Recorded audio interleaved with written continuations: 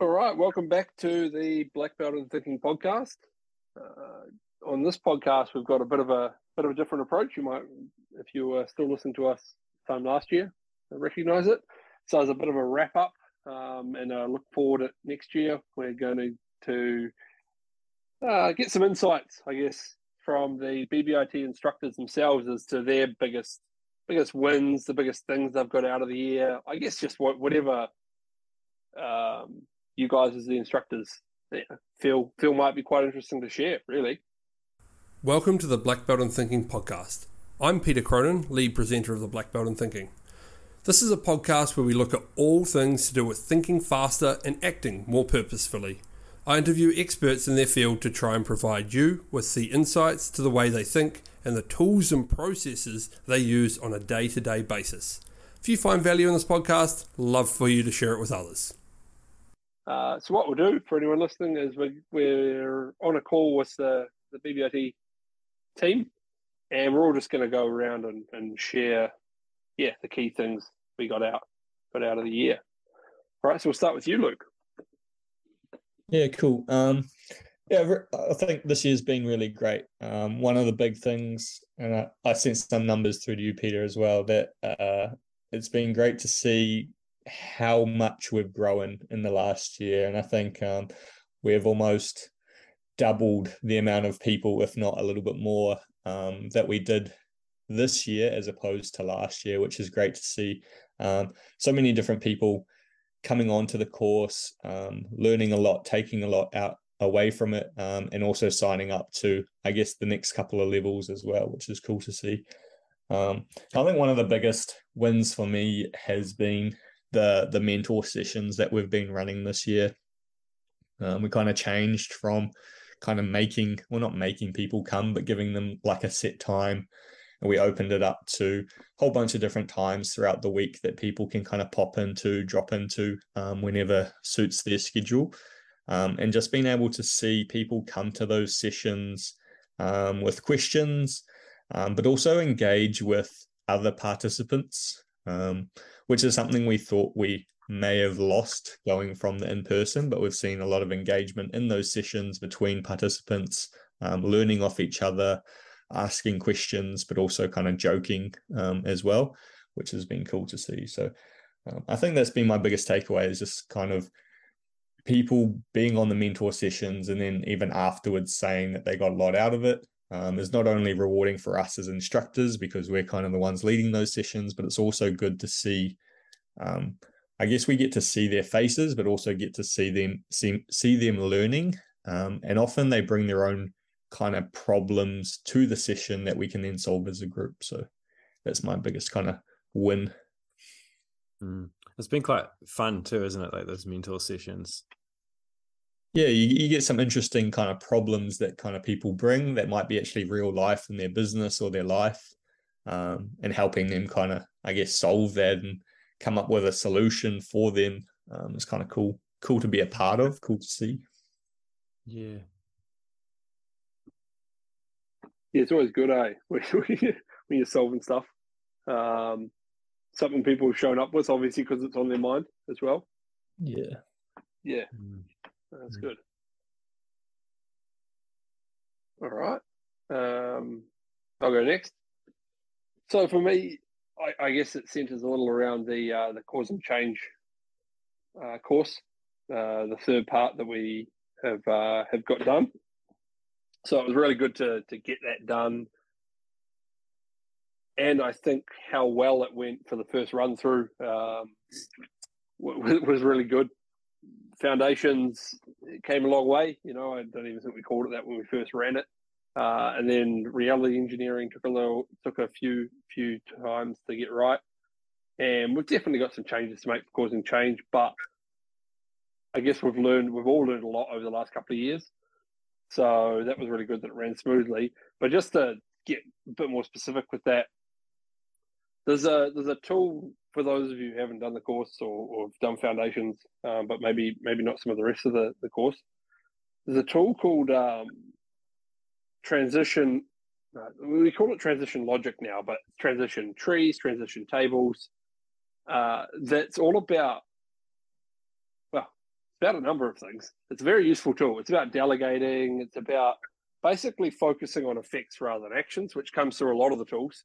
But it's about if you were to delegate something to someone, it's far more effective to give someone the effect and then recommend an action to them rather than tell them the action to do. And that's for a number of reasons, such as if they can't do that action, they can find something else appropriate, or they can use their own experience, intuition, or that sort of thing.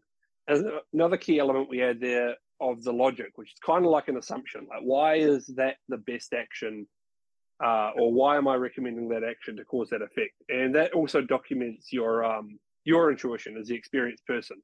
So it's great for standard operating procedures. It's great for training. It's great for a number of things. But it's often sort of overlooked as a tool. And actually, when you look into it, it's really not used very much because for some reason it's really, really hard to get your head around. We've always struggled to kind of teach it, and people seem to struggle to pick it up, and myself included. I think it took me a couple of BBITs before I really, really got it. And I don't know how the rest of you feel about transition logic, but it seems to be one of those things that once you get it, you go, oh, this makes so much sense and it's really useful and it's really powerful. But I don't know, it seems awkward to try and sort of understand at first. Yeah, I feel like there's definitely a moment where you click. There's definitely an aha moment with that. It's not like something you kind of slowly work up towards. It's just like yeah, definitely. So it's often, as I say, overlooked, and it's often not used that much after the course. People might not really get it, but there's a lot of potential in it. And I guess probably my biggest win of the year for this whole course is I guess started from scratch on how to sort of teach it and causing change, and it went really well. In fact, a few people commented that it just made sense. It was really easy, and most impressively, their examples were really good. And it feels like a huge breakthrough that over the years we've taught it, we've tried different ways of doing it, but in the in-person course, people got it, but not to the level I think they got it. They get it now, or they got it in this course. And I think that's massive because I think it's a really, really useful tool. Here's the effect I want. Here's the recommended action, and here's the logic as to why that action. And I say that because it's one of these tools that can be true but not useful. So it's easy to get it correct, but it's hard to make it useful. And maybe that's why it's hard to get. So what you'd often see with people's first usages of it would be things like, if I want the effect of being outside, then I go through the door, take the action to go through the door, and the logic is the door is the best way to get outside, sort of thing. It's like, okay, well, all of that's probably true, but doesn't really help anything. As opposed to, I'm going to come up to the top of my head now, but something like if the effect I want is, healthy vitamin D levels, then the action is to go outside because, the sun can provide you with healthy vitamin D levels in 10 minutes or something like that. It adds a lot more, and it still allows for alternate actions. Maybe you could take vitamin D tablets if you were in northern Scandinavia in winter or something, and you can't go outside and get the sun. But the key thing is that it adds that. And I just noticed through a lot of examples, like somebody had one about building a koi pond. And I've never considered building a koi pond in my entire life, but I feel like I have a much better understanding of it now because I read through and marked this guy's transition table, and it was really good. And all the logic adds to it. It's not just, you do that because I guess you would. You actually appreciate why it's there. So there's a bit of a rant about a specific tool, but I think it's a huge breakthrough for such a useful thing. And it's that we sort of feel like we've cracked it a bit.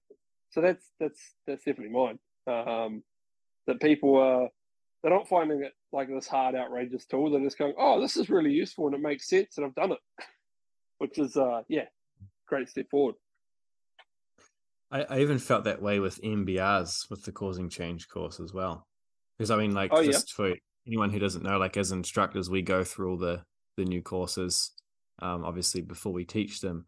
And with the the stuff around negative side effects. I mean, you were usually doing a lot of that stuff towards the end of the in-person course, and just having the whole month to go through that and to see you, Peter, go through that in much more detail, I think was really awesome. You know, it was a lot more detailed, and there was just a lot more time, I think, to process it and to encounter actual situations in life throughout the weeks as well, that you could use, for example. So I think all of that was really awesome. Okay. Oh, thanks. I mean, it's probably another prime example, right? MBRs of a tool that doesn't get used enough. I mean, how many decisions do we make? There's this negative side effect, I won't do it, rather than just figuring out how to find a way around the negative side effects so you can still get the win, sort of thing. So yeah, no, you're right. I think that's another really useful one. This podcast is brought to you by the BBIT. If you want to improve your own thinking and problem-solving skills, visit blackbeltinthinking.com to sign up now. All right, Lauren. Yeah, so I joined the BBIT team this year as course director, which was a great opportunity. It's kind of been good to see what's happening behind the scenes. I've always been known about BBIT and what it involves and the courses and things like that, but it was great to experience it firsthand. I was lucky enough to jump on one of the foundations courses this year and get a bit of a refresher on some of the modules and tools that we use. I had a few problems that I needed to deal with, and a lot of the tools actually helped me to resolve them. To reiterate what Luke said, the mentor sessions were really good. Being a participant, it was great to jump on board and have a look and see kind of live examples happening, as well as doing the videos and other stuff as well. So yeah, it's been a really great year. I think a win for us is that from a few of the cohorts, we've had some really good testimonials and people speaking highly of the courses, especially for foundations. We've had, people recommending the courses to friends and family and other work colleagues. So it's just been great to see a lot of people come through this year. Nice. Yeah, it's been good to have you on the team, and as you say, getting involved from the other end, because you obviously did the in-person course, probably the last one, or maybe second to last one. Yeah, I think it was the second last one before COVID hit and changes had to be made, and it was good. But it's been good to kind of see the changes made for the online version as well. So we'll be seeing you on RE and causing change next year. Yes, looking forward to it. Nice. All right, Bruce. Yeah, okay. Thanks, Peter. I've got three things in my mind really about this. One is just continuing to be involved in BBIT generally, for me, is a big plus. I have huge respect for the tools. I like what they do and how they try and do it. I like how they're applied, and I think they have, at the risk of overstating things a bit, they have the potential to change the world really for the better, and I really like that, and I think about it every time that I'm involved with the tools, whether I'm trying to use one myself or whether I'm trying to explain it to somebody else or whatever. So that's my biggie really, is the power of the tools themselves. My second one is, and this goes right through everything as well, is the variety of people that you meet on the courses. I mean, you're meeting people in very senior roles, and maybe sometimes not so senior roles. You're meeting business owners, you're meeting CFOs, CEOs, developers, marketing people from literally all over the world. From Europe, from the UK, from the USA, from South America, from South Africa, from various other places. And two things about that. One is how similar many of our problems are, and the other thing is how different, in other respects, many of our problems are, particularly if they're related to sort of local things. So that's my second sort of key element here. But my third one, and the most important one, I think, is a eureka moment that I've had, and I think most of us have had during this year, and that is that the online course, I'm talking particularly about foundations because that's the one I know the best, but the online course I now see as superior to the face-to-face. And up until about halfway through this year, I've always thought of it as a stopgap. This is something we've got to do until COVID allows us to get back together face-to-face again. But I now think it's superior. I think that the ability for people to do a bit of work, maybe spend an hour or so doing an exercise or whatever, and then have time to go away and maybe apply it, or maybe just reflect on it, or maybe think about something different for the next 23 hours. I think all of that is valuable. And although I think most of us who did the face-to-face courses appreciated the challenge of those 8 or 6 or whatever it was in the end, consecutive days, and it was a challenge, I think that the cognitive overload probably stopped us getting as much benefit as we could out of those face-to-face ones. And so I'm now an absolute fan of the online stuff, mainly because of the time it gives people to reflect on what they've done and what they're thinking, and to plan the next stage. And I think that's a much better way of dealing with it. I do miss the face-to-face ones. I miss the interactions with people. I miss and I've got 2 in my mind as I'm saying this, the massive eureka moments that we've had a couple of times where people have leapt up out of their desks and said, well, mostly said profanities, but then and then said, I've got it, I finally got it, I know what the situation is. And I've got 2 people in mind who really stick in my mind for that. So we'll miss that. And who knows, one day it might be possible that you get people who have done the online courses, get them together and have a day or 2 days and just reflect on things and talk about how the tools are helping them and how they can help other people into the future. But that's my key thing for this year. I now am totally convinced online is the way to go with this course.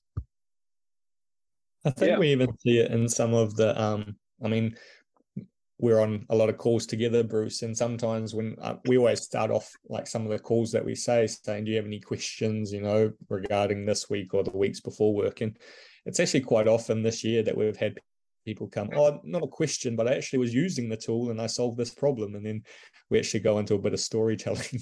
People and telling stories about what they've solved in the week previous using the tools. Or, even this week we were talking about prerequisite trees, and a guy was like, I've actually got a lot of situations right now that I'm thinking of that I'm going to go away and apply this tool to in my work, and even some retrospectively. So I think you're right that just having to stretch out the course a bit gives people the opportunity to, and I think also how the course is set out with people having to use their own examples for exercises.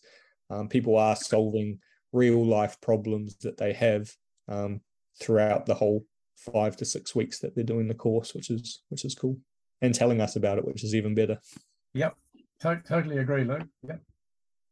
I can agree with you there. I feel like using the tools while I was doing the course, I definitely solved a few problems, and talking to family members and hearing their problems, I'm like, let's use these tools and work it out, and felt like I did help them make some good decisions. That's cool. Excellent. Yeah, being able to apply it as you go rather than being locked away in a little bit of the theoretical realm. Not that we didn't have people that were sort of like, implementing stuff at the BBIT back in the day, but yeah, you're right. Having the time to think through things, and then having the time to actually apply it as you go in the real world is seems to have made a massive change. I think especially in the understanding and the use of the tools and everything post course, which is of course one of the primary effects we're going for. All right, Jared. All right. Yeah.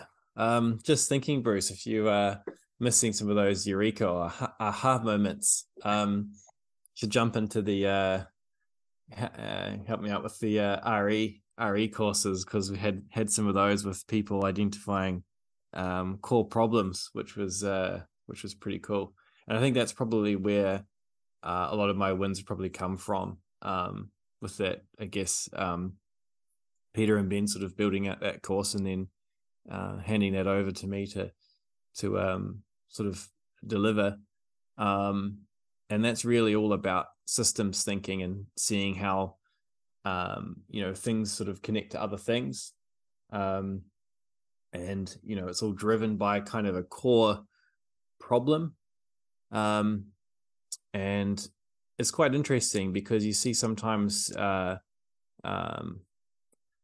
I guess we think that the best way to solve a problem is to isolate it and to try and solve it in one, just focus on it and solve it.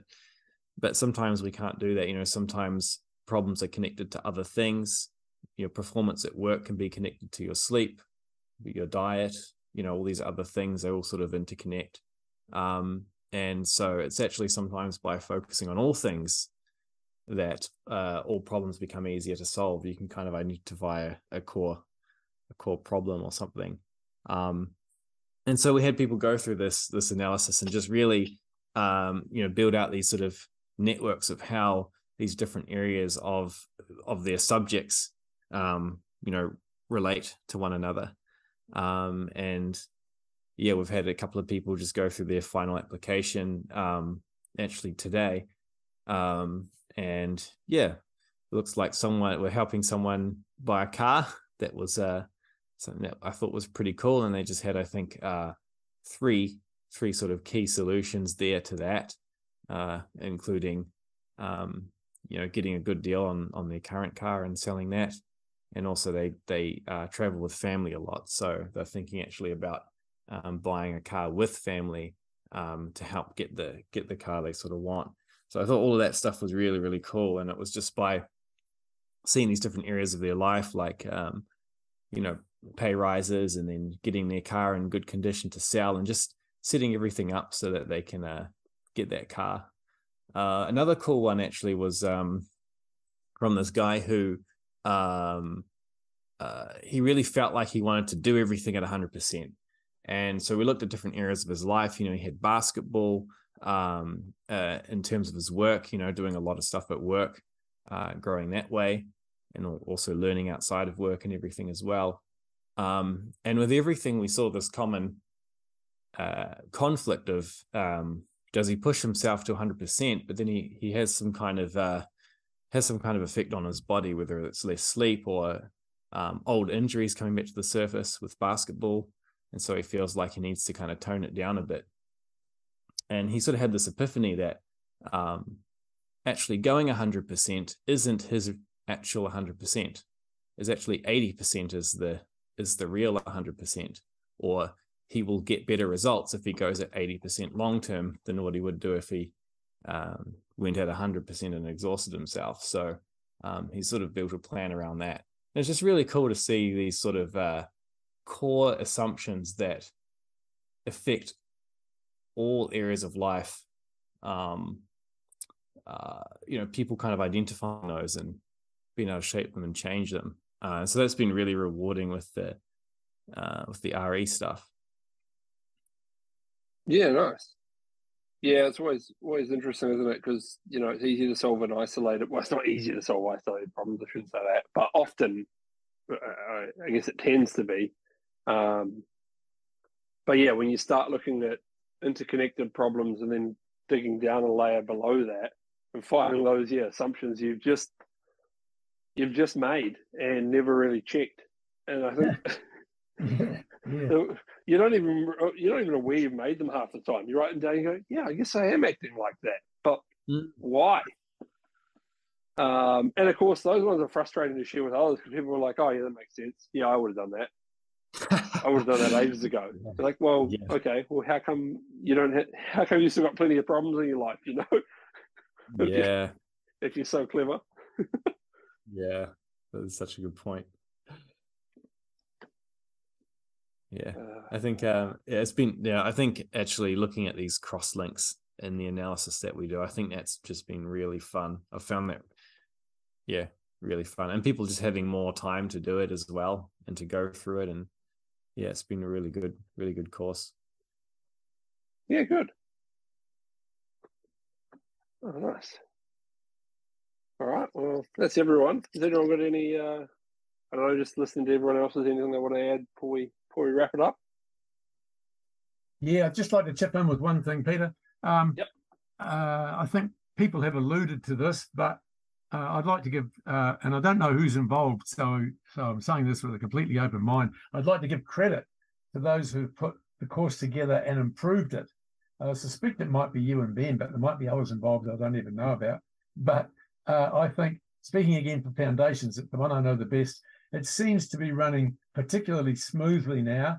Every so often I go back and I relook at a video, or I go back and look at the common errors page or whatever, and everything just seems to hang together particularly well. So I think it's a credit to all those who were involved in doing it. So whoever it was, good on them.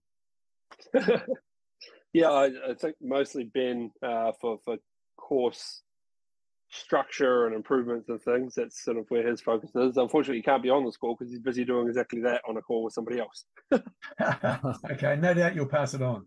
Yeah, we'll do. And of course, Kim, who we have mentioned, who's taken over our videos this year and has done a great job of improving the quality, particularly of the graphics and things, adding to the how clear, I guess, they are to understand and everything. Superb.